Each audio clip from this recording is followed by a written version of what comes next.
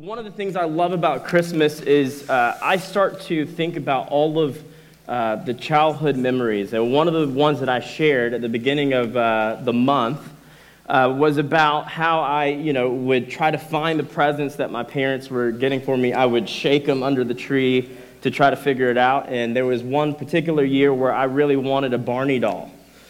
And I did everything to find that Barney doll to make sure my parents got me the doll, and they did because I found it.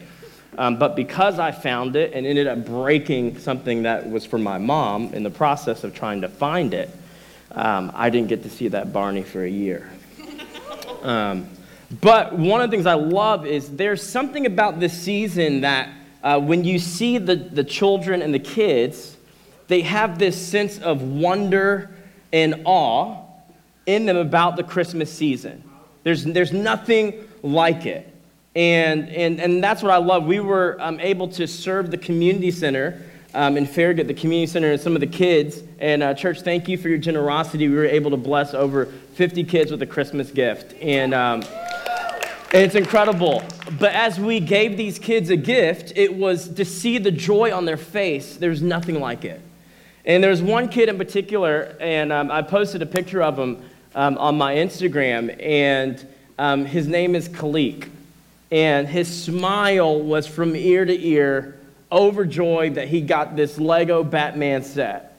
And it was amazing. But there's something about that. And so we're celebrating a birthday this morning, and sometimes as a kid, you would want this extravagant cake for your birthday. And so I thought about, man, if I was a kid and I could bring a cake to Jesus on his birthday, what kind of cake would I bring him? And so I decided that we found this cake last night. And this is the cake that I would bring to Jesus. And for those of you who know me, you know that I love Whoppers. And how amazing is this cake? So apparently it is a strawberry shortcake with a marzipan bun.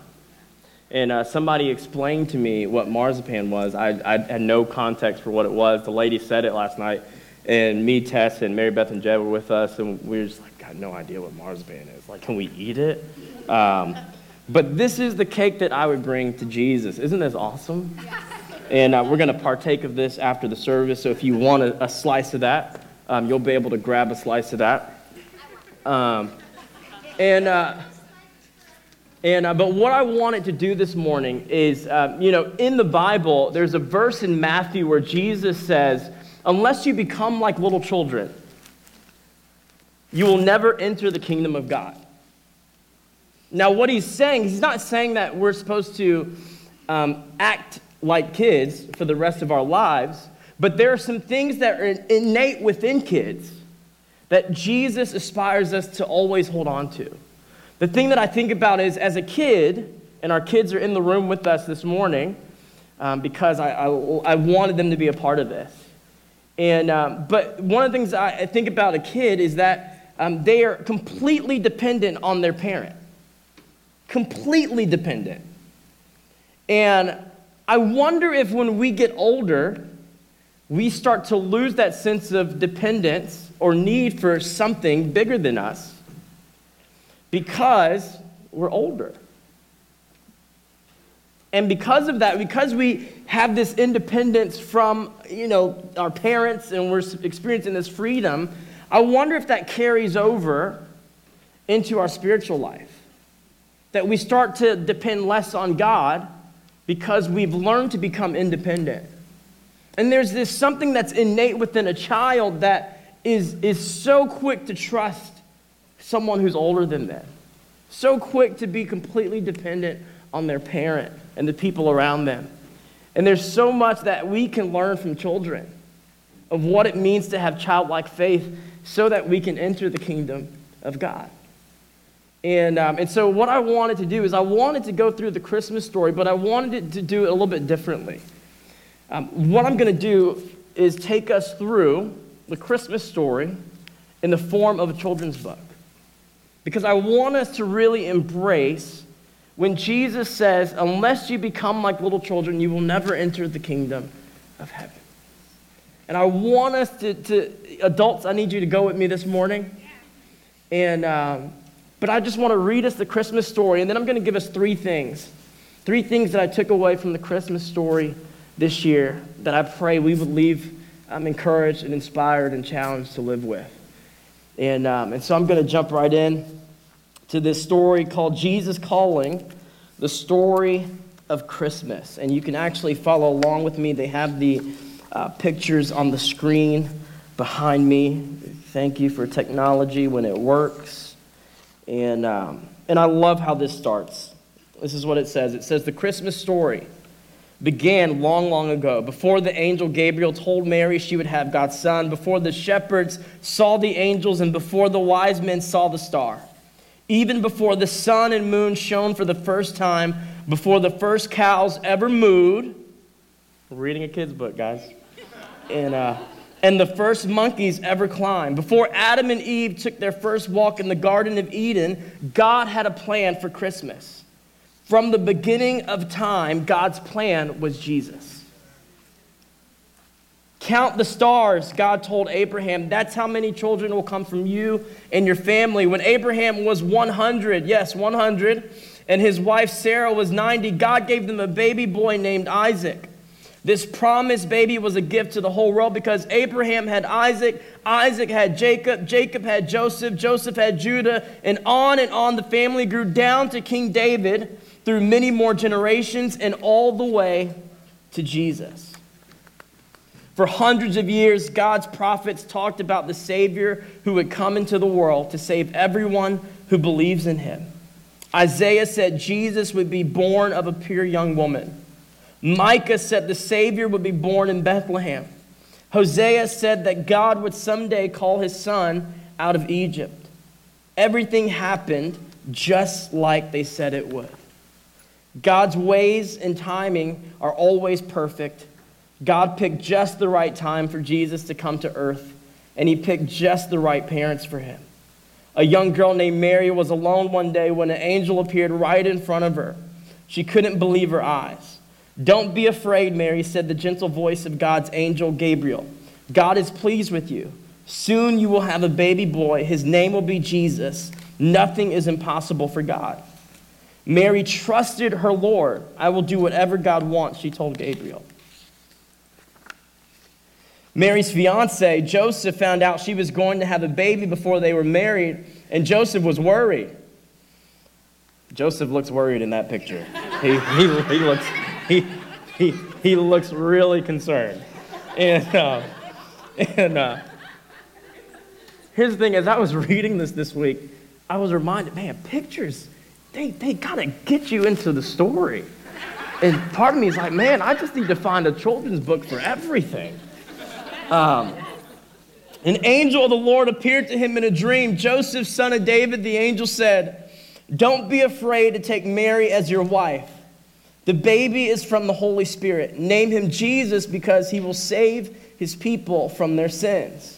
When Joseph woke up, he obeyed God and did just what the angel commanded. And I would imagine by that concerned look on his face, he had no trouble obeying what the angel commanded.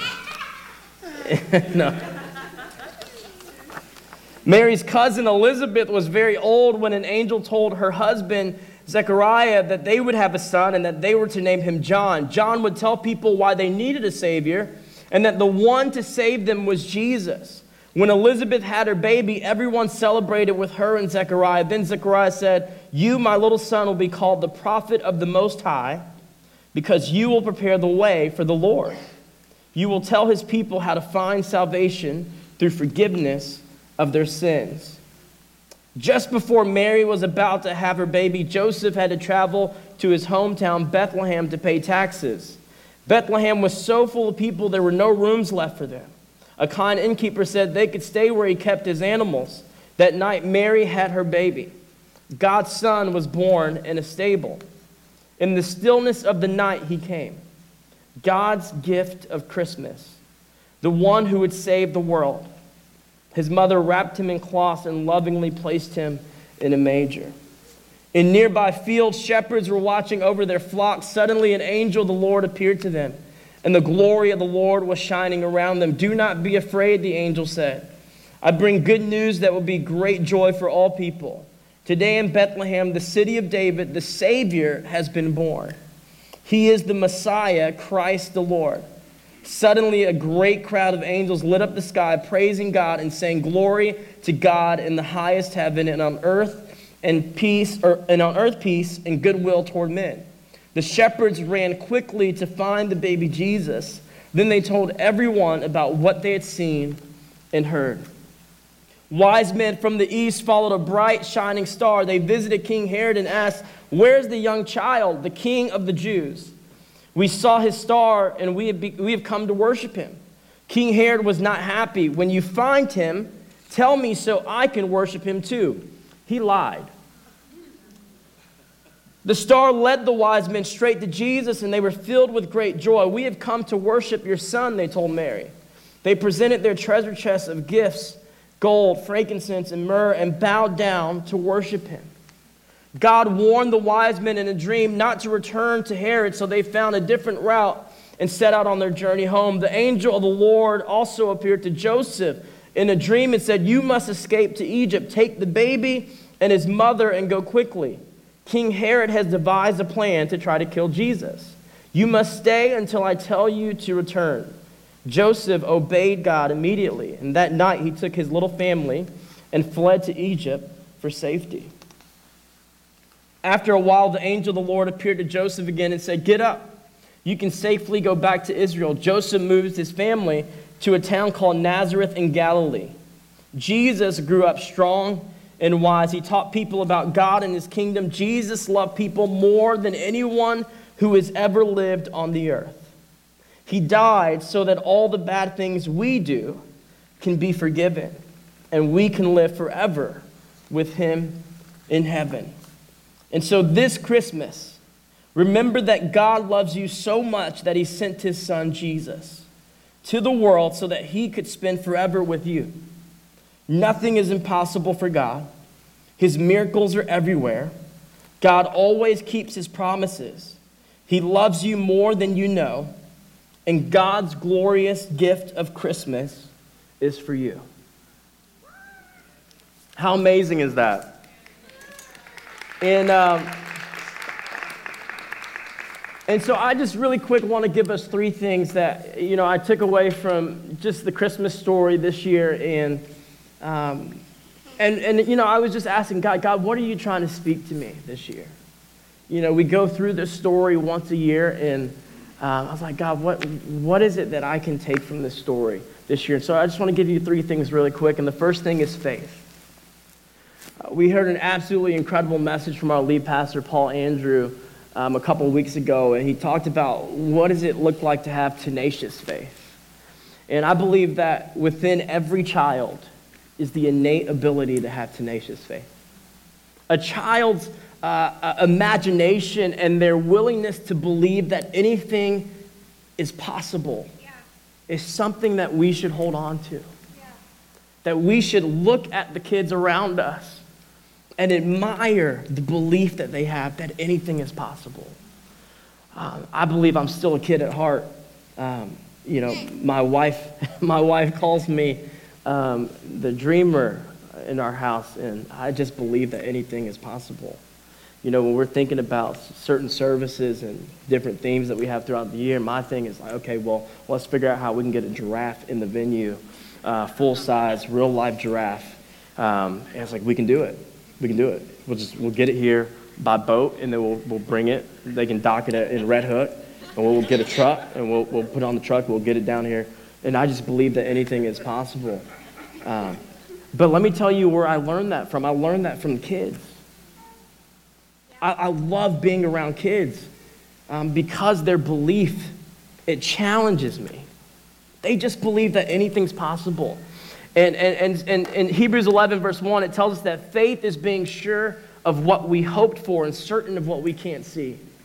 And if you talk to a kid about what they're thinking about or how they see this thing that you're describing to them, you can't even comprehend it because your belief can't go there. You're like, where are you getting this from? But there's this innate ability within them to just believe that anything is possible. The late Billy Graham says this about faith, his definition of faith. Faith simply means believing that something is true and then committing our lives to it. In other words, faith has two parts to it. The first part is this. It's believing that something is true. So for us as Christians, as Christ followers, the first part of faith is saying that I'm going to believe who God says he is. And I'm going to believe what his word says he is. I'm going to believe who his word tells us that he is. And I'm going to believe who his word tells me that I am. That I am his son or I am his daughter. And the second part is it's not just about believing, but it's about committing your life to it. And so in the Christmas story, the birth of our Savior, Mary is met by this angel. Could you imagine being Mary and this angel comes to you and tells you that you're going to give birth to the Savior of the world? Crazy, right? Especially because she's a virgin.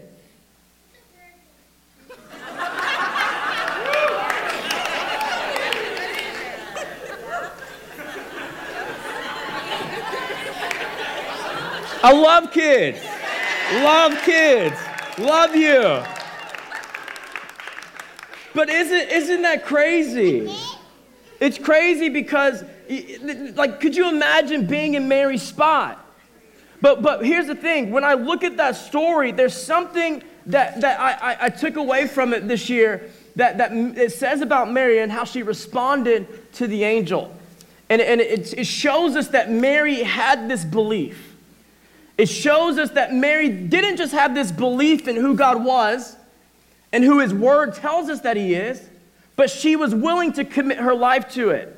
Here's what it says. It says, Mary's response was, I am the Lord's servant. May your word to me be fulfilled. And when I read that line this time, what it showed me was that Mary knew his word. Mary knew who the Word said that God is. Mary knew the Word that tells us what God wants to do. That Jesus was the plan all along. And so Mary, knowing who her God is, putting her full and complete belief in that, had faith to then commit her life to the call that Jesus had on her life. And I wonder for us in the room, kids and adults, what areas of our life are we choosing not to believe who his word says he is? And therefore we're not able to commit our life to the thing that Jesus has called us to do. Faith. The second thing is hope. It is through the birth of Jesus, the arrival of our Savior, that all of humanity has now been given an eternal hope. And I say all of humanity because this hope isn't just for a select people.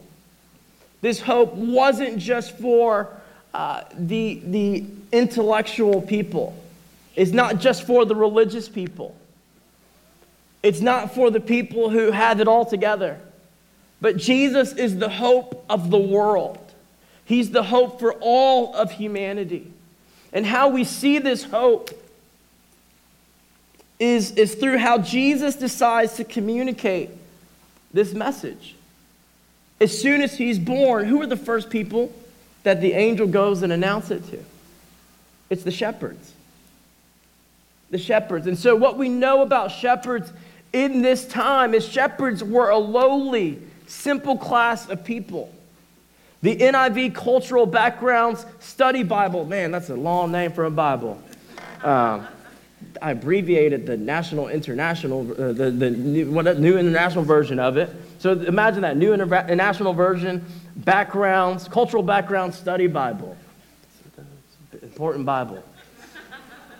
But this is what it says. It says that most people of status throughout the empire, throughout that world they were living in, viewed shepherds as lowly and sometimes rough, unclean, or even dangerous. But despite their reputation, What did God do? God said, you know what? I'm gonna announce it to them. I'm going to tell them about this hope that they can now have that is eternal. And what Jesus is doing is he's saying that I am the hope of the world. Not just for this part of the world, not for just this group of people, but it doesn't matter your background. It doesn't matter who you are. It doesn't matter where you come from. It doesn't matter what you're going through. This eternal hope is for you. It is for everybody. It's not an exclusive hope. Our God is not an exclusive God. But this is an inclusive, eternal hope that is for everyone. Jesus, the hope of the world, the hope for all of humanity. Christ, as complicated as it is for us to understand, all that he is, all that he's done for us, makes it simple for all to come to him.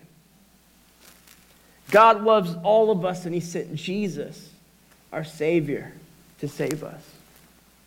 The last thing is love. 1 Corinthians 13:13, which has been made famous by weddings all over the world. I've been at non-Christian weddings where that verse is read. And then I have a conversation with the couple afterwards. Hey, you guys know what that means? You guys reading that word? And they're like, no, I got no idea. I just heard it at every wedding I've been to. Well, cool, let me share that with you then. Let me talk to you about it. And but it's been made famous by weddings. And it says this, and now these three things remain: faith, hope, and love. But the greatest of these things is love. The gift the world was given on that first Christmas, the gift that we were all given on that first Christmas, revealed something to the world that would forever change eternity. The gift revealed about the giver of that gift how much he loves us. It revealed to us that our Creator, our Father in heaven, out of his immense love for us and his desperate desire to be reconciled to us, said that I want to give my one and only Son. I'm going to give birth to salvation. I'm going to give birth to an eternal hope, an everlasting hope. I'm going to give birth to a never-failing, unchanging love. And he gave his Son for you and for me. See, I think for many of us, it's easy for us to celebrate the birth of Jesus. It's easy for us to accept Jesus as a baby. We love a Savior is born, but I wonder how many of us have accepted Jesus as our King. And the only way that we can kind of get to that point is recognizing how madly in love he is with us. And when we choose to put our faith in God and believe in his word and commit our lives to his word and hold on and cling to that eternal and everlasting hope that we have been given through our Savior, and we experience this unwavering, unchanging, never-failing love, there's nothing that can separate us from him. The Savior was born, and it is through that birth that we know that the Word has been fulfilled. It is through that birth that we can know that every promise would be fulfilled. It is through that birth that we can trust now fully, completely in his word, that God is who he says he is, and that he would do what he said he would do. And because of that, now I can cling to an everlasting hope. See, faith is about believing that it's already done. That's what faith is. Hope is clinging on to the thing that you know he's already done and believing that he'll continue to do it for your future. And this love thing is the reason for everything.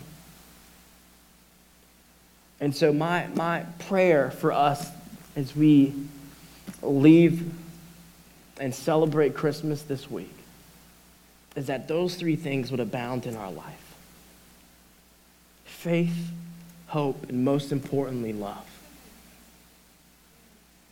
And I don't know what you're going through. I don't know what your season's like right now. But our Savior who was born, the Savior that we're celebrating, he is who he says he is. And he will always be. And he offers every single one of us an everlasting, eternal hope out of his love for us. Let me pray for us. Father, we love you. We thank you for who you are. We thank you for what you've done. And God, I thank you that you gave your son, Jesus, the Savior of the world, who was born in a manger, who came to us, came down to us. We thank you for that sacrifice. We thank you for his life, and we celebrate his life today. And Father, I pray that as we leave this place, as we begin to celebrate Christmas, I pray that those three things would abound in our life: faith, hope, and most importantly, love. That over the course of the next couple of weeks as we head into the new year, that we would be reminded of how much you love us. And from that place, we would seek to love others with that same love. Knowing that the gift that you gave to the world wasn't for us to hold on to for ourselves, but you gave that gift so that we would share it with everyone. Because Jesus is the hope of the world. We love you. And we bless you this morning.